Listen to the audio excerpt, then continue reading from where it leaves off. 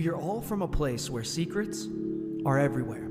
Whether it's unsolved true crimes, urban legends, or ghost stories, here at Dead Town, nothing is off the limits. Every episode we dive into the pits of the obscure.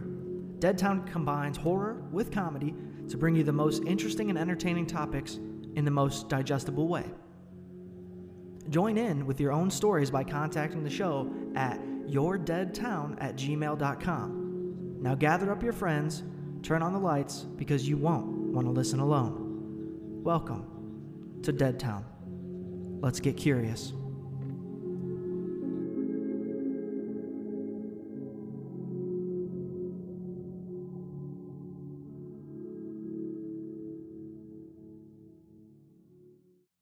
Welcome to Murder Avenue.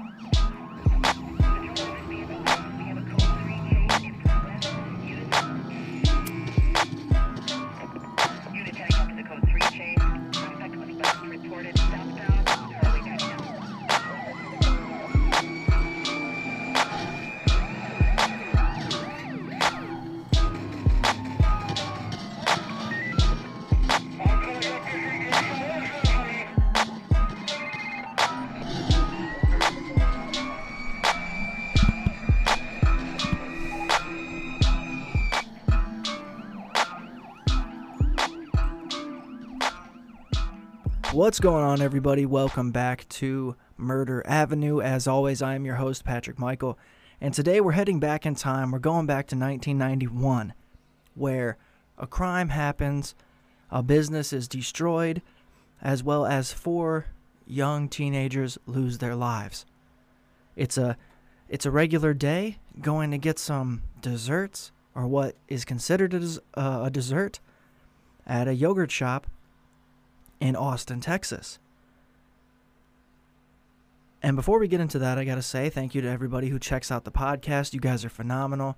Having an audience or anybody who listens to the show is really key. It means the world. It really does. You guys keep me doing this. You keep me humbled, because you know what? This is a fun little journey for all of us, and I hope that you're enjoying it as much as I am myself. So without further ado, let's dive right into this case. There is no time to waste.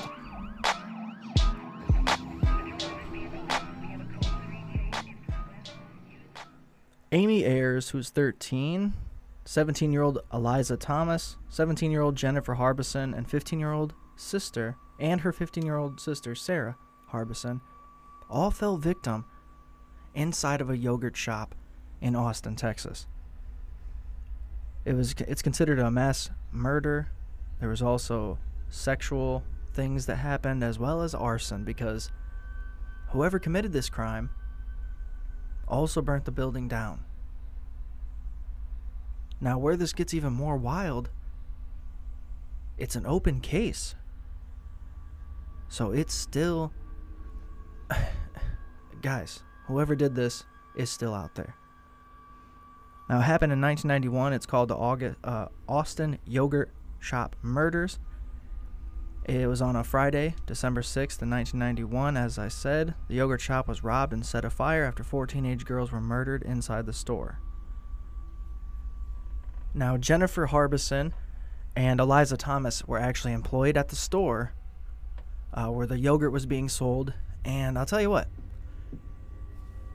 I certainly remember myself working these jobs where you're serving customers all day long, and all you're trying to do is clean the store up so you can go home and finally wash the food smell off of you. In this case, obviously, the yogurt smell. And most of us that have had a job similar to this, we can certainly agree to the fact that it is stressful. Especially when you're only 16 or 17. It's not exciting.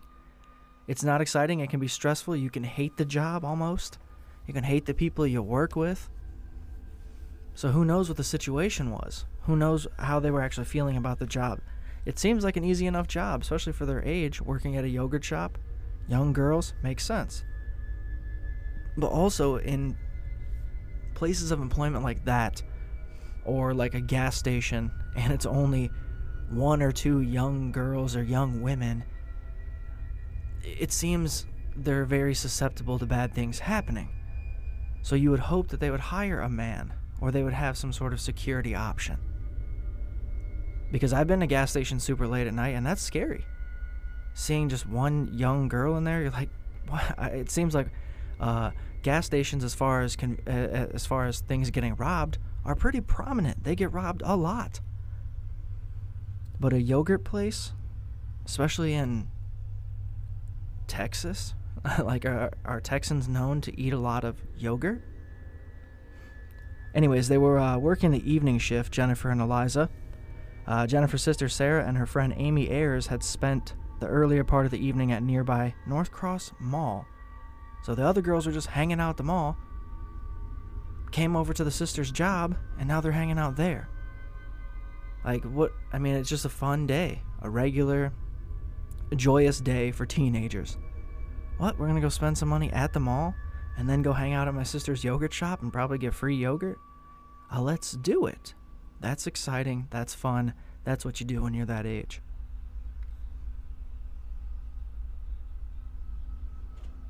Now, all the girls were actually looking forward to a sleepover that they had planned for the night. Now, they were in the shop to help Jennifer close it down and to actually get a ride home afterwards. So they probably got dropped off at the mall. Mom said, hey, walk over to your sister's job. She'll take you home afterwards. Is that fine? Fine. The original investigation spanned nearly 8 years. 2 men who initially confessed to the quadruple slaying were thereupon tried and convicted. However, they were released from custody in 2009 for lack of evidence. No new charges have been filed and local media coverage remains ongoing.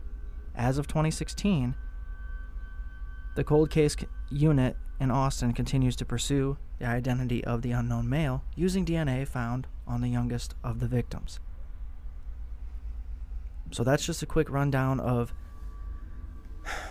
how the case actually goes from top to bottom. But there's so many other things involved, so many more details that we have to cover. Because shortly before midnight on Friday, December 6th of 1991, a patrolling Austin police officer noticed a fire coming from an I can't believe it's yogurt shop. So this is some sort of a bigger chain. I've never heard of it. Yogurt's not as popular here as I'd imagine it is in bigger cities. And I've definitely never heard of I Can't Believe It's Yogurt, but they do have a page online, a website. You can check them out. It's reported to his dispatcher that he sees the fire coming from this place. And after the fire was finally extinguished, firefighters discovered 4 bodies. And 3 of them were stacked one on top of the other. All of them were found undressed but bound and gagged with their own clothes. Each victim had been shot in the head, thus leading police to determine the teenagers had likely died before the fire was started. So whoever this was came in there, and I don't know if it's just me, but it seems a little... It's not impossible, but it does seem a little difficult for one man to be able to subdue 4 teenage girls. It seems like they would have a chance. Especially 4-on-1. But 4-on-2? I don't know. So is there more than one person that could possibly have done this? I would think yes. More than no. Just before the murders, the girls had been seen alive at the yogurt shop as late as 10 o'clock. They had planned that sleepover for the night. So as I said, they're just hanging out at the mall. Decided to go, the mom probably or the dad said, hey, go to your sister's job. She will bring you home because it will be late as the mall has closed. And I think a lot of us have definitely had nights like that. We've hung out with our friends at the mall all day long and essentially still needed a ride home and got one from one of the brothers or whatever relatives that works in the mall or works near the mall. Or just the brother or sister came to get you. So I know this the sounds that are going on at this time of night, closing down a customer service place. And it can be a little threatening. You can feel a little bit helpless, almost like it's all closing in, because it's dark, everybody else is sleeping, it seems like nothing else is going on, and then all of a sudden they have to deal with somebody, kicking the door in, smashing the door, coming in aggressively, loud, and that could probably subdue all of them. It's that fight or flight thing. It just snapped in, and they just sat there. Because most of these places have protocol when the robbery takes place. You're supposed to just give them everything. And they probably did. Because they probably assumed that nothing was going to happen. They were going to be fine. They were going to get to go home. But that's not what happened.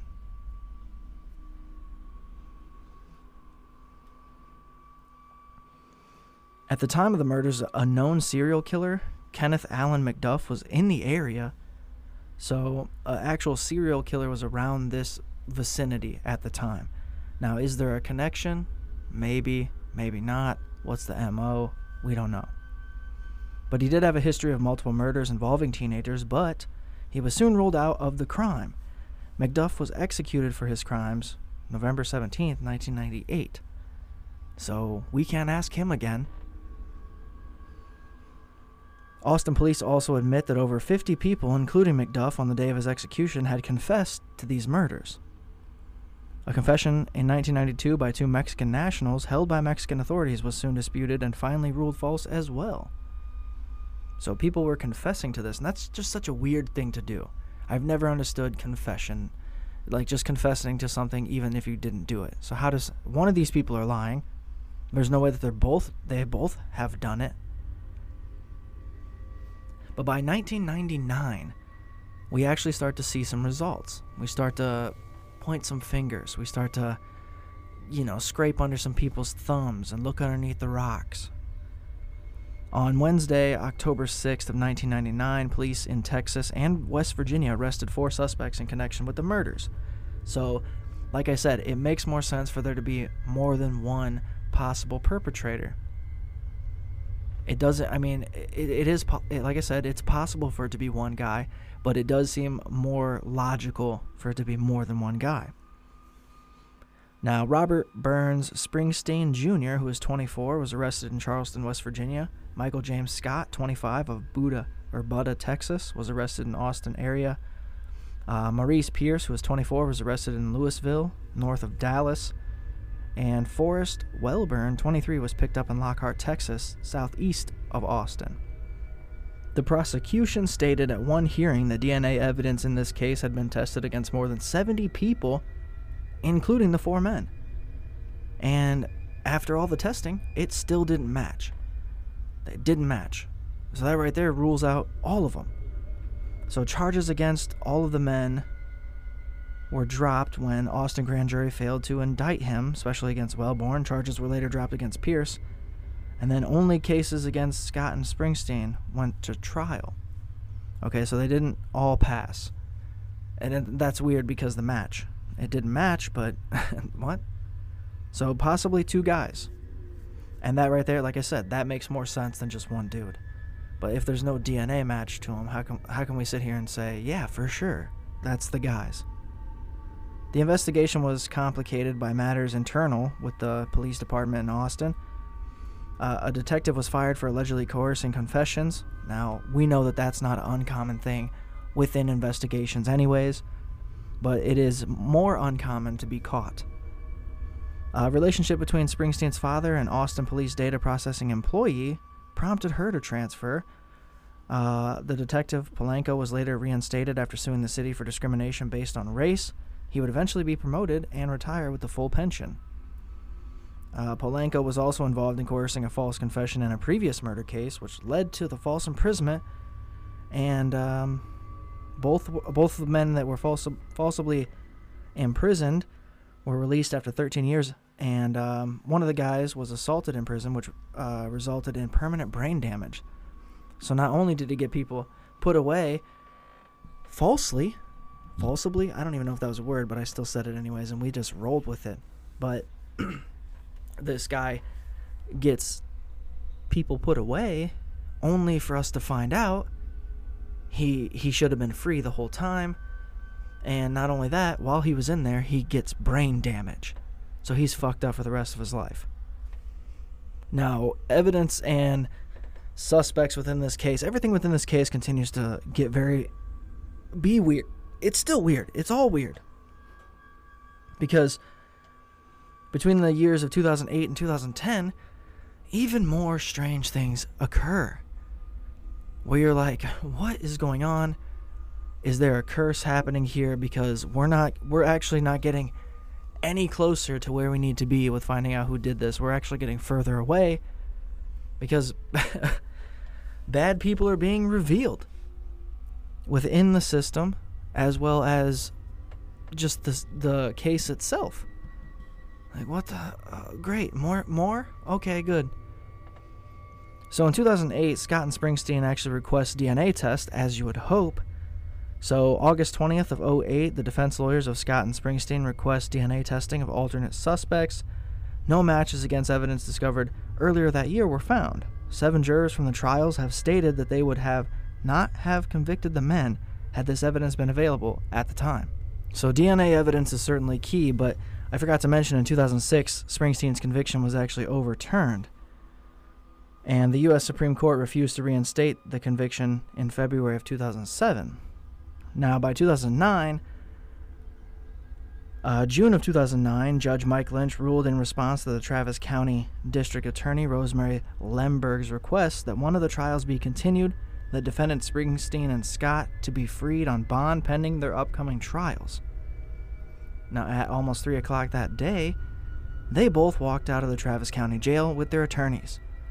Later that day, Lemberg responded to Lynch's decision with a very large statement talking about, why these guys should be released, of course. Now, by October 28th of 2009, all charges were dismissed against Scott and Springsteen.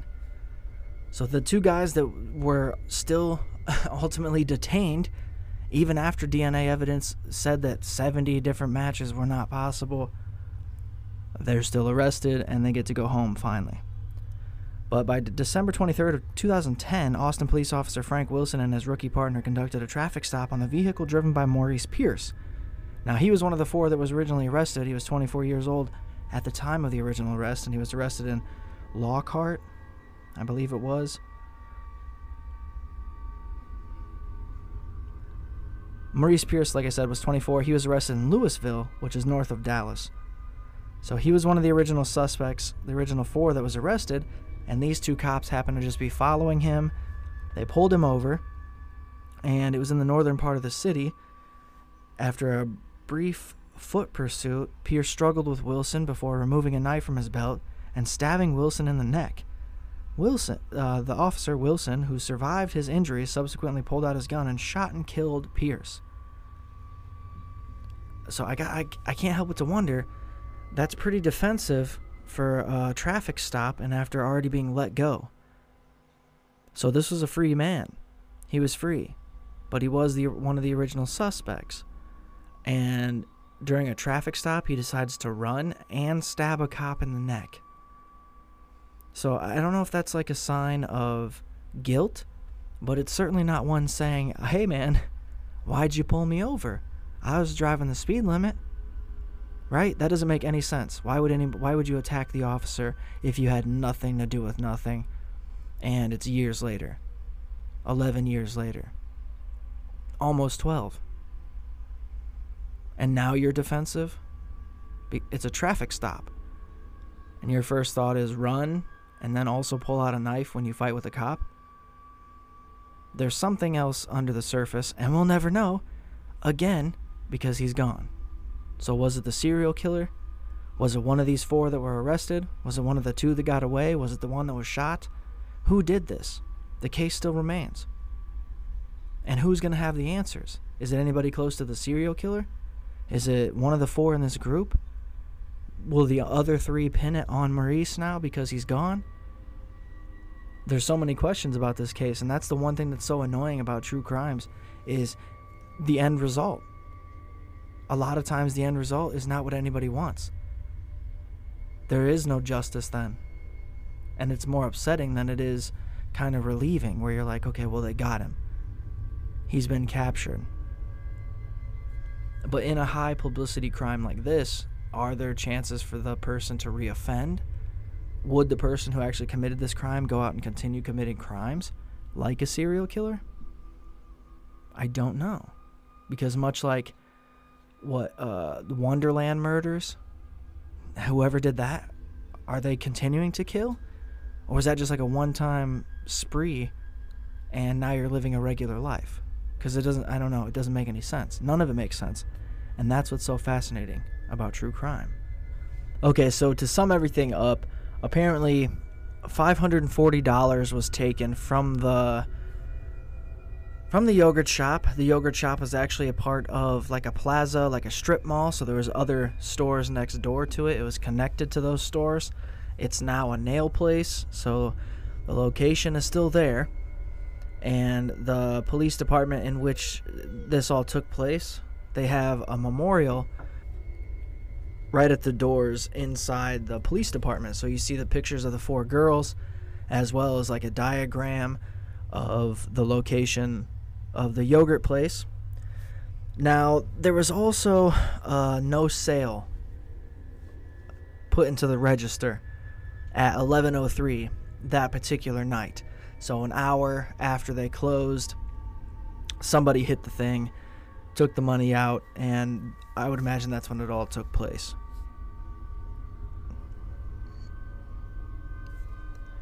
What a tragedy, guys. What a sheer fucking tragedy. 4 young girls running this place. It's like there's nobody over 17 in the building. And how long? Because apparently these 2 guys, there was 2 guys that had sat there for at least 2 hours. And one of the guys ordered a Sprite. And that's an obvious indication of, hey, we just got to buy something so it doesn't seem so weird that we're sitting here waiting. A Sprite at a yogurt place for that long? And then apparently the guy was in a green camo army-like jacket, and he helped himself to the back of the store. Just walked to the back of the store without any permission. So did this guy already let them know ahead of time? Because I could see it being handled much like robbing a bank, where they come in way early and they tell the girls kind of separately, hey, we're going to rob this place after everybody goes. You better wait. You better not say anything and act normal until everybody leaves out of here. And then bad things happen. Now, earlier I had said that the girls were stacked on top of each other, and all 4 of them were actually stacked on top of each other, but one of the girls survived long enough to crawl away. She was not that far away from the other girls, but she did get off the pile, and that's, it's dark. And when you see the guys that are allegedly the suspects, they look like teenagers, but they don't look like people that are capable of killing 4 teenage girls, stacking their bodies, and then burning the place down, and then also getting away with it somehow. They just don't seem like the type.